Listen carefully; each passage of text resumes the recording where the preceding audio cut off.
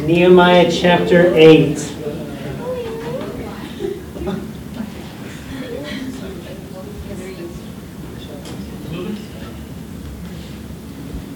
Nehemiah is about a book of the people of God who are living in exile, living apart from their homeland, living the death of a dream of a Jerusalem. And a man, Nehemiah, not a leader, not a spiritual priest or anything super powerful, has a desire. He hears about the walls of Jerusalem completely broken down and destroyed, and he weeps and he grieves and he asks and he prays.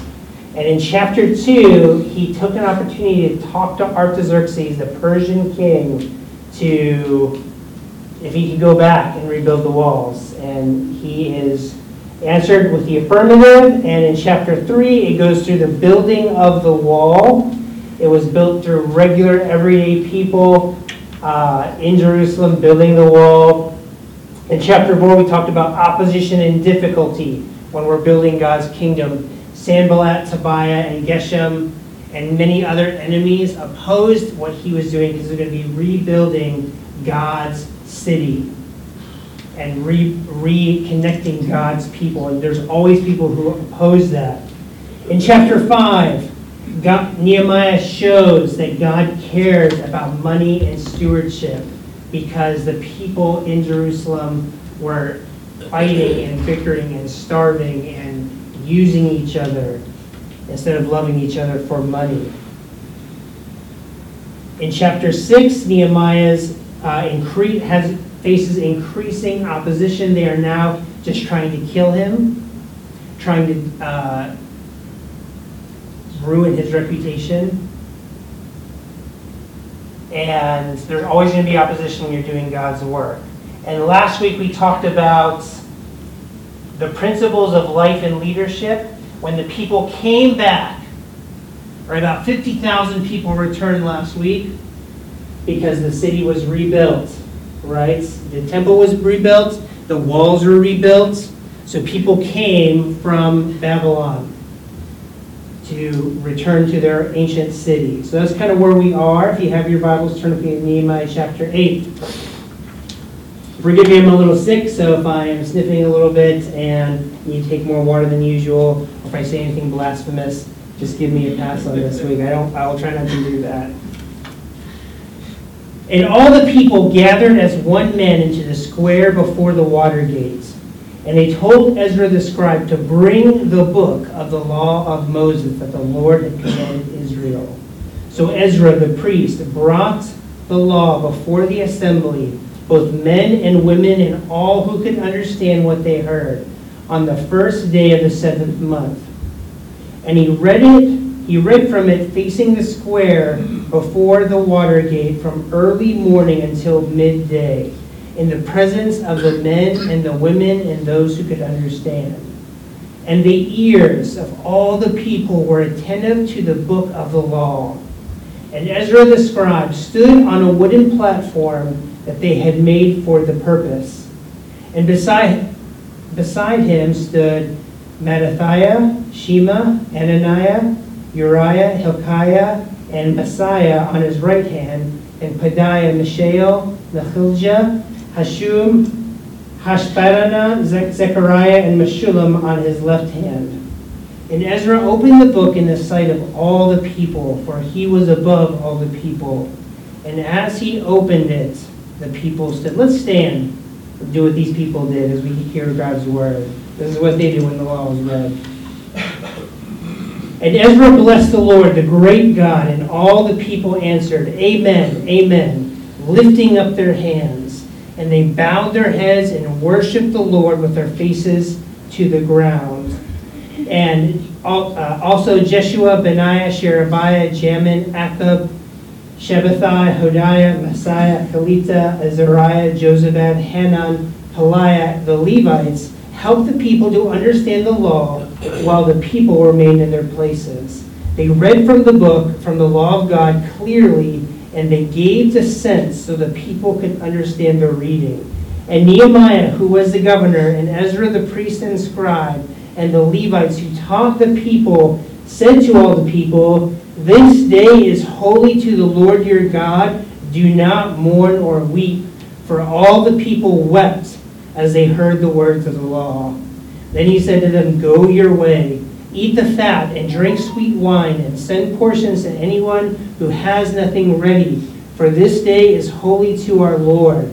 And do not be grieved, for the joy of the Lord is your strength." So the Levites calmed all the people, saying, "Be quiet, for this day is holy. Do not be grieved."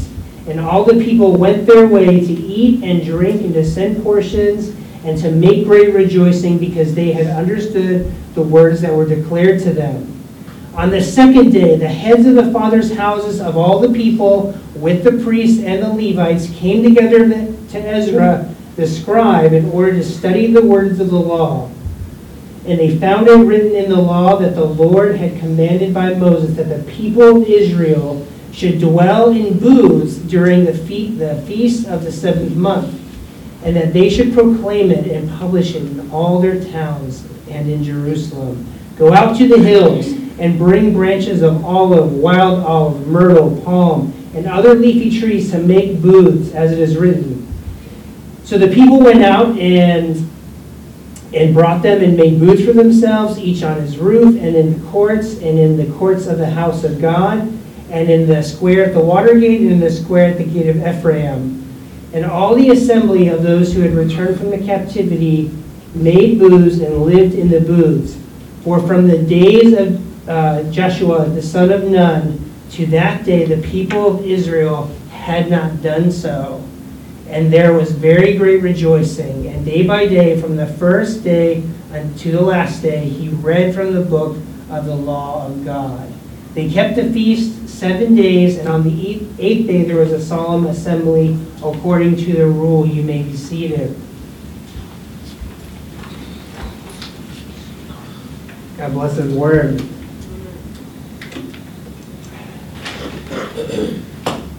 So, those of you who know me, and some of you don't, know that I am a very passionate thing. And one of the things I'm really into right now, and for the last several years, is Bitcoin. I love it because it's non-governmental, free market money. And I have read about it, I read about it, I check the ticker on it almost every single day. I read podcasts about it, listen to podcasts about it, as many as there are available. I listen to them. I spend my money on it. I spend my time on it. I talk to others about it. And I believe that it can change the world. Now, the point of my sermon and the scripture passage is worship. What do we worship? I definitely like Bitcoin, but I've looked on the Twitter feeds and different people. Some people worship Bitcoin as their savior. Now, what is worship? What is worship? Worship literally means what we bow down to.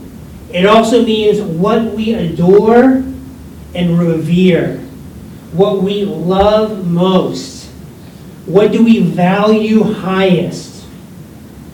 What do we think will make us happy? That is worship.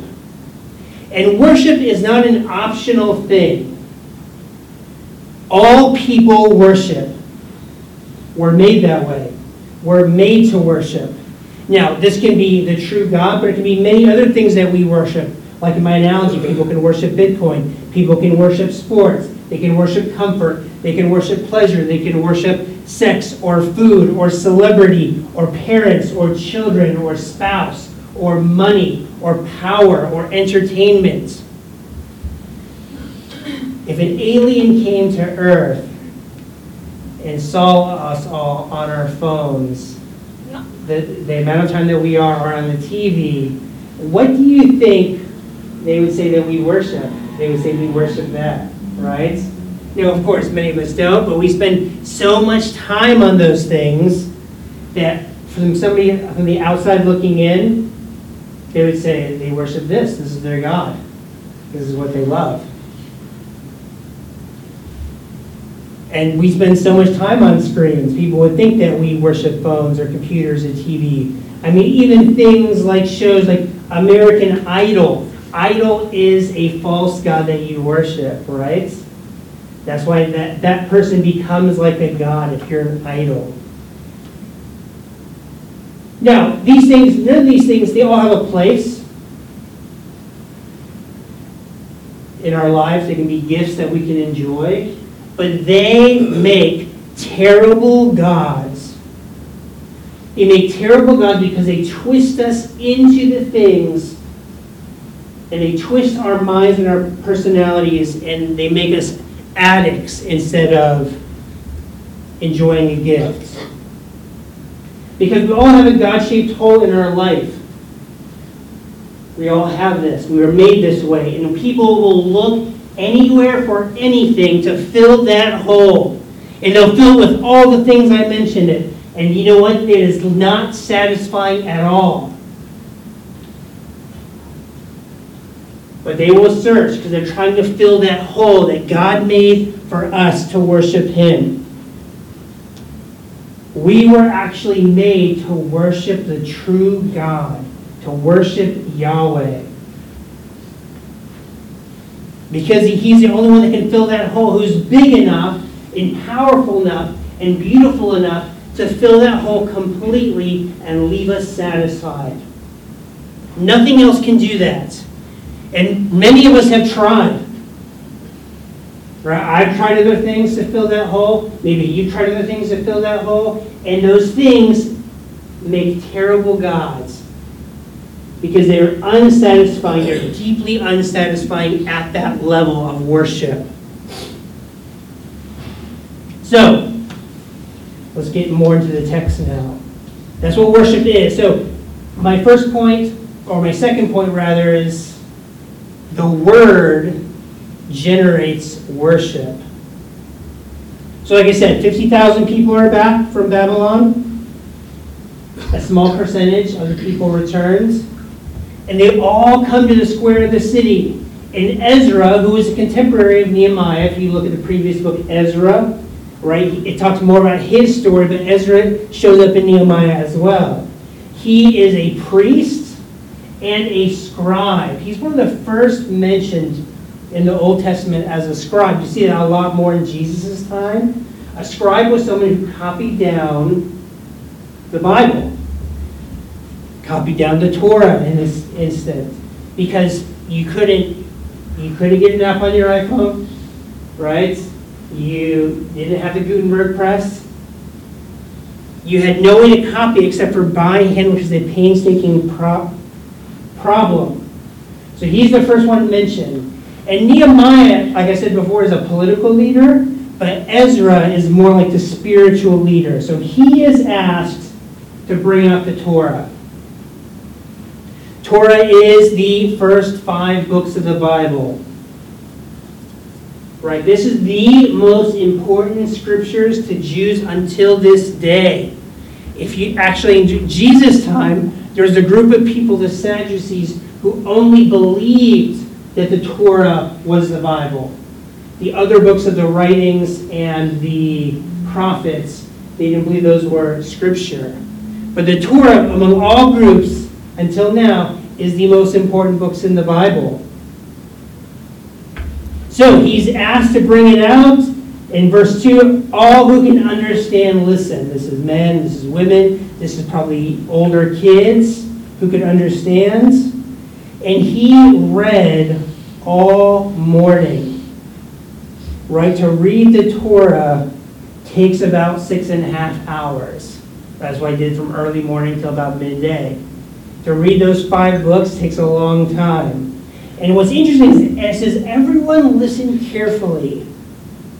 Probably no one in that congregation had ever read the Torah before, or even heard the Torah being read.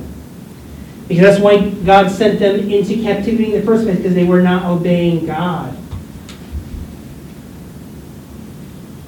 So, to be heard, he was on a platform, and he had men on his right and on his left to help when he needed a break. When you're reading for 6.5 hours, you might need a break, right? You might need to get a drink of water. That's a long time to be reading. So these people were on his right and left, maybe to help him if he needed a break. Maybe stand in and do some reading. And the people, as we did, the people stood out of reverence to the Torah. Right? This is kind of their, in essence, of worshiping God through the reading of the Torah. And in verse 6, Ezra praises God. The people agree by saying amen. That means, yes, I agree. They lifted up their hands as surrender to God. This is why some people do this in worship. I do this in worship. I do it because I'm surrendering to God. Right? It's like when somebody has a gun to you, you put your hands up. And with God, we surrender completely to Him. So when I worship, I surrender to Him with my hands up. Worshiping God, right? And their faces were down, right? When you're looking at the true God, there's a sense of unworthiness, right? That we have when we're with the true and perfect and holy God. And then in verse 7, another group had special learning to listen and to teach and to explain and to have it make sense. And they also read with Ezra and gave the idea to make people understand. This is the beginning of what we do. This is preaching, right? I'm hopefully trying to make this make sense of what the Scripture says. And well, this was happening all the way back then when the Torah was being read. These people were coming around and saying, here's what this means. Because if you've read the Torah, if you read Leviticus or Deuteronomy, they can be challenging books to read. So people worship God at the reading of the Word. The people knew it was God's Word, so they attached special meaning to it. Like I said, most people never heard it in that group. Few copies, it was challenging to understand. Most people were probably not literate. Today, it's almost the opposite. We have more exposure to the Bible.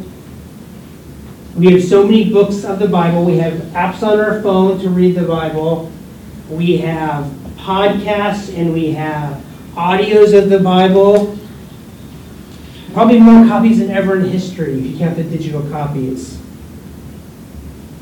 Most people can read in our society. But you can see here that there's actually less interest than these people who had never heard it before. Now maybe that's because of familiarity, right? But we were made to worship God. Right? And the best way to know Him and worship Him as He is the Bible. Right? You have to know who He is to worship Him. And how do you know Him outside of the Word of God? You cannot. Right? Otherwise, your definition of God is going to be some definition of any other person on the street. Well, I think God loves me. I think God is some sort of spiritual being, whatever it is. I told the story before, but I had a good friend in one of my life groups years ago. And my friend, her dad, she was telling about, her dad got divorced. And he had decided to divorce his wife and marry somebody who was half of his age. And his rationale was that, well, God loves me and wants me to be happy. Now, ironically, that brought him probably much more misery than he could ever have imagined because he was estranged from his family. No one wanted to talk to him anymore. And he also made up a God that God does love us and wants us to be happy, but the Bible is very clear about to stay married to your wife, right? Till death do us part. God hates divorce, it says. So this person was not worshiping the God of the Bible. He is worshiping God in his own making.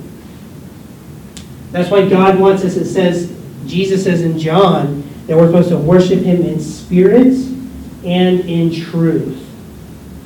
Right? And you get, when you believe in God, the Spirit illuminates the Word and allows us to understand what is written. Without the Word, we will not know who we're worshiping. And the Word is powerful. It is full of promises and power and protection that leads us to worship him. Right? Just a few I wrote down. God says, I will never leave you or forsake you. I am with you always. I have plans for you for a hope and a future. Knowing Jesus is eternal life now and forever. And he is the fountain of living water. And there's 1,000 more. His good and faithful promises. And that should help us to know God and worship him for who he is. As not only our creator, the one who made all of us, who made everything that we see and enjoy, but he also redeemed us through the blood of Jesus, right?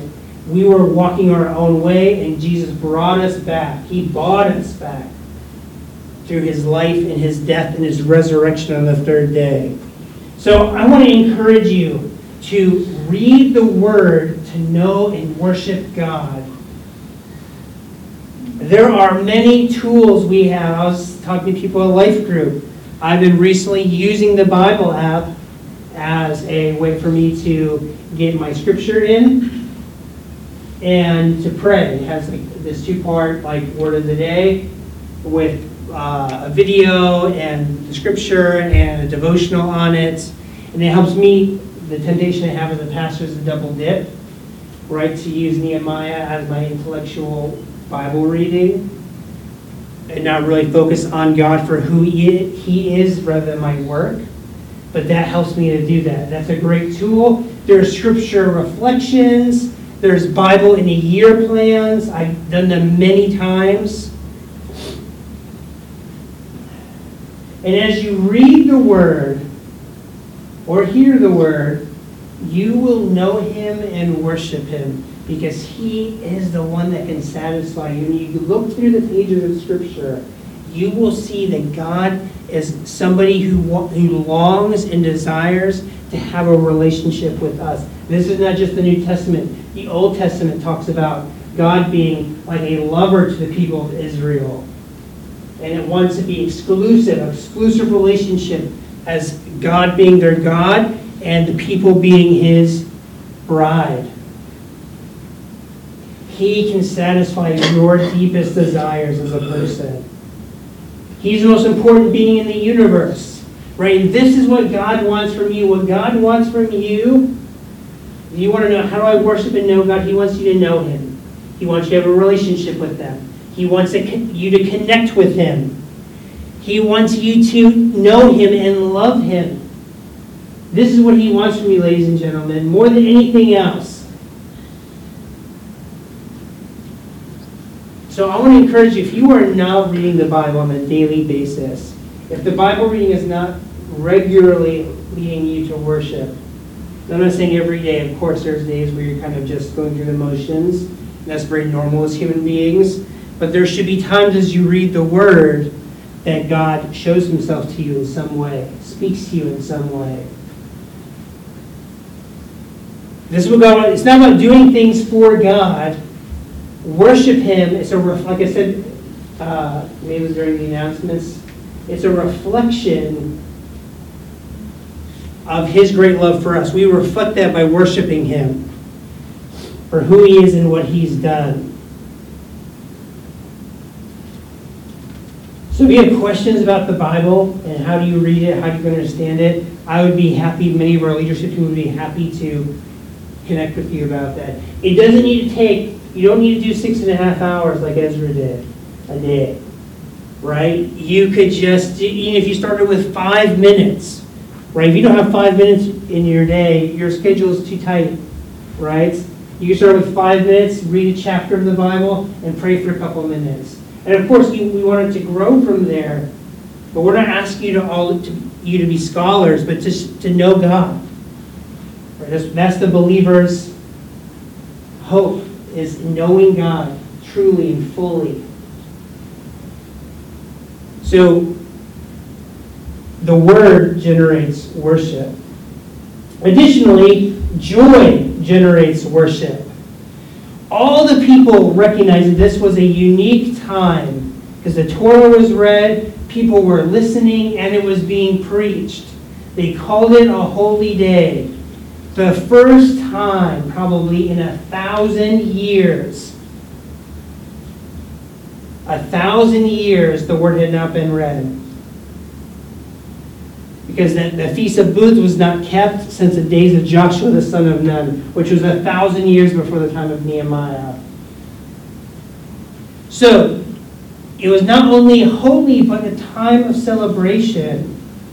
Because God is working in and among His people again. Now it's interesting, everyone says, don't weep. Because everyone was weeping. Why do we think they are weeping? Probably the conviction of sin, right? It's like we didn't read this for 1,000 years, and we hear the Word of God, and it's convicting our hearts. And probably for dropping the ball, because if you read the Torah, it talks about blessing and cursings, right? And the cursings, if you forsake me, you will be scattered among the nations, which is exactly what happened. So probably there's a lot of uncomfortable crying and mourning and weeping and grieving.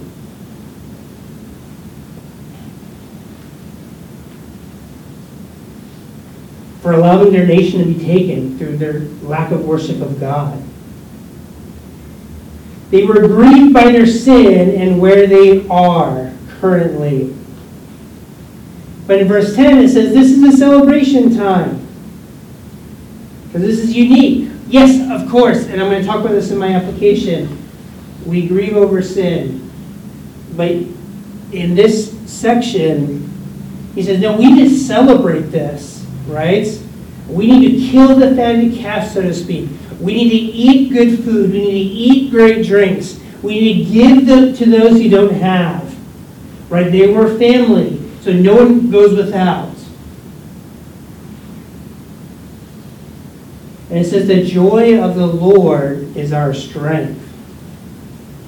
So in verse 11, Levites, who were one of the tribes of Israel, and they were dedicated to serving the temple and the Lord.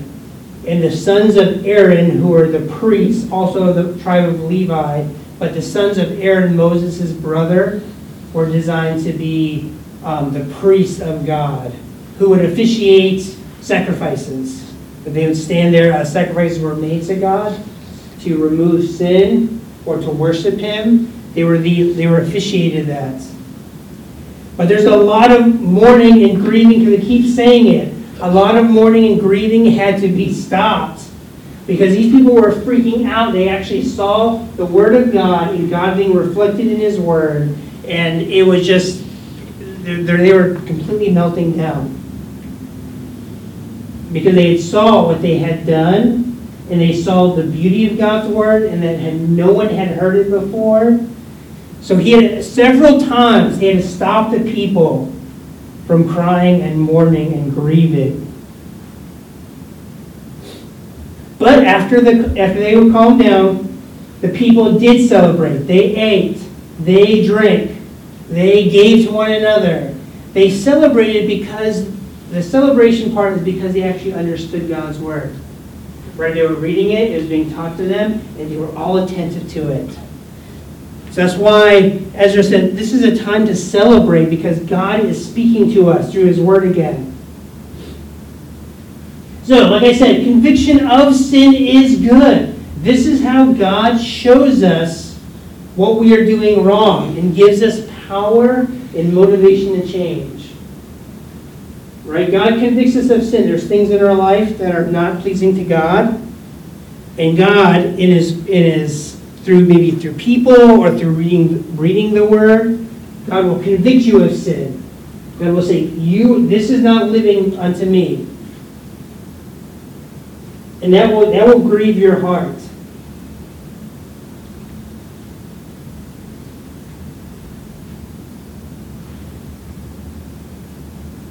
But that will lead to rejoicing, because God is the one who not only shows us our sin, but he also empowers us to change. Right? It's not about working hard, trying harder, do better. That does not work in God's economy. It's about surrendering to God, saying, hey, this is not right, God. Help me to change in this area. And God will help you to change. And that will lead to rejoicing. That God spoke to you in your conviction. He gave you power to change. Right? That's why it's a holy day, they called it. Set apart is what holy means. Separate, which is described as God. Because God is not like men in their sin, limitations, and weaknesses. A holy day means a day set apart for God. And it's a day of celebration. We need to celebrate when God speaks to you through the Word. Because joy in the gifts of God is a form of worship. Now, celebrating does not mean gluttony or drunkenness. You can enjoy food and drink or two without sinning. To be clear, celebrating does not mean sinning against the Lord. Celebrate means to give thanks to God, which is a form of worship. We give thanks to the Lord our God and King. His love endures forever. That's worship. God gives us grace in Jesus to change and understand by the Holy Spirit. So we can celebrate. As believers, we should be the happiest people. Jesus was a friend of tax collectors and sinners. This guy went to a lot of parties. Now, he did not sin, but he was where the people were. And we as believers should celebrate and thank God for all he's given us. We should worship him for his gifts of food and drink. Like all the things I've mentioned that people worship, we can also understand them as gifts that God's given to us and to enjoy them appropriately. Because joy in the Lord leads us to bow down and to honor him, because what's more important, the gift or the giver of the gifts? Right? When I give my kids gifts for Christmas, I don't want them to worship the gift. I want them to love me. Right? I want them to love me because I gave this to them. I sacrificed for them. Right? The giver of the gifts is more important than the gift itself. Right? So we worship the giver for the gifts he gives us. Amen? Because he is the one who gives us power to change. And my final point is that obedience also generates worship. So in verse 13, the heads of the clans the next day went to study more from the law. This was a powerful moment. They wanted to go back. And likely either Ezra taught them or other people were teaching. Some could probably read. These were the heads of the houses, so they probably were the most educated. And they valued the word enough to come back after 6 hours of preaching, 6 hours of the Bible being read. So I'm 5 minutes late and people are at the door. But these people were committed. They came back the next day. And in verse 14, they read that this next day was also the day that the Feast of Booths should be celebrated. Now, the Feast of Booths, there's 3 feasts in the Bible. This is one of them in the Old Testament. It symbolized 2 things. The Feast of Booths, it was harvest time, first of all. So it was a celebration to God because God provides the harvest. We worship him for that, recognizing that everything comes from God. and an offering is given, like the first fruits, if you've heard that phrase, that was literally came from the Feast of Booths, where people grew their crops, and they gave the first fruits of their actual crop to God as a sacrifice.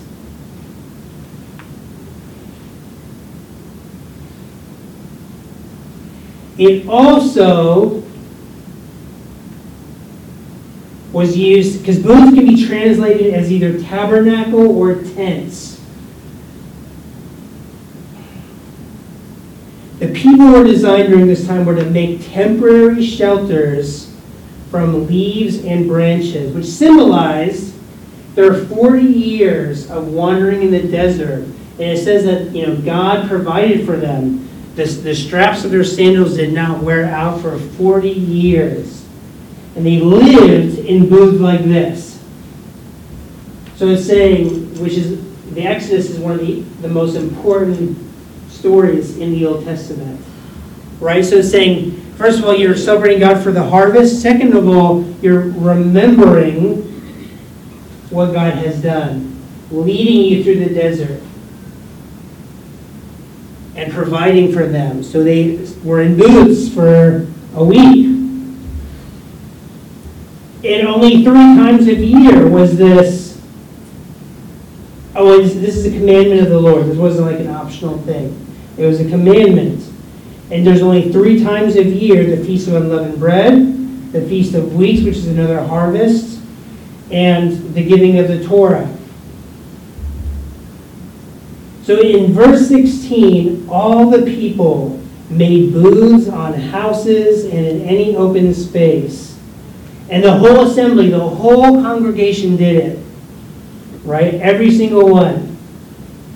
Like I said, since Joshua conquered the land 1,000 years ago, it hadn't been done, because people hadn't read the Torah for 1,000 years.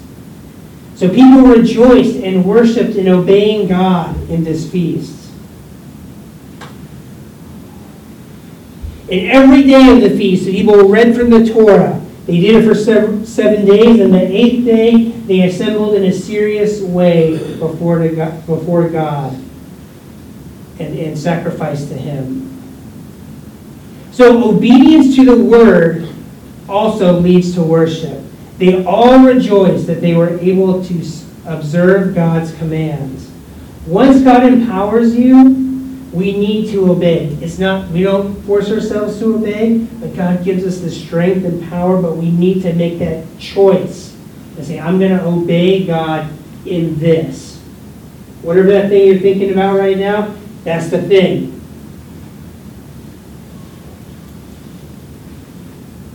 Obedience is worship. Right? We often focus on our sin and weakness because we need to grow. But we should think about areas as well of how God has empowered us to obey in the past. And that will motivate us and inspire us to obey God more in the future. If you look at 5-10 years ago, I'm a very different person. I was still a Christian then and am now. God has allowed me to obey in different areas, which helps me when there's future areas I need to obey Him in. He will empower me and strengthen me. So think about how you have obeyed, how you've overcome sin in your life, and then thank God and worship Him for empowering you. Because as we obey God, right, Jesus said, they will know my disciples. This is my commandment I give to you, that you love one another, right? So we need to obey that because we want people to know that we are Jesus' disciples. That's a commandment. That's what you need to obey that. So we need to thank God and worship Him for empowering you. 20 years ago, I was a Christian. I was in university. And I came downstairs in the morning, and one of my good friends, he was having a cup of coffee and reading his Bible and praying. And I had no idea, even though I was a Christian, I didn't know what this was. And he explained to me, I'm having devotion. I'm spending some time reading and praying and having a cup of coffee. And that totally exploded in my brain. So I had no idea this is what we're supposed to do as Christians. But I thank God that that person was in my life to show me that and changed my life in a dramatic and massive way, because I started to obey that and spent time with the Lord. And I grew in incredible ways that I would not have had I not obeyed. So we need to obey, and that will lead to worship. And we need to reflect on past obedience and how that has brought life to propel you towards more obedience. In conclusion, Ben, you can come up. We all worship someone or something. The question is, who or what do you worship? We need to worship the Lord, the only one who can fill the hole in our hearts made for him. The Word of God leads to worship because it shows his greatness and promises and love and holiness. We also worship through joy. All the good things in life that we enjoy and get pleasure from are from God, right? Every good and every perfect gift comes from the Lord, the Father of lights, it says in James. And we also worship through obedience. When God empowers us to change, it leads us to worship him, knowing he is the true God in our hearts. Let's stand up and we'll pray. God, I thank you so much that the people in this room, we worship you, the one who can satisfy us deeply and profoundly, who can meet our greatest needs.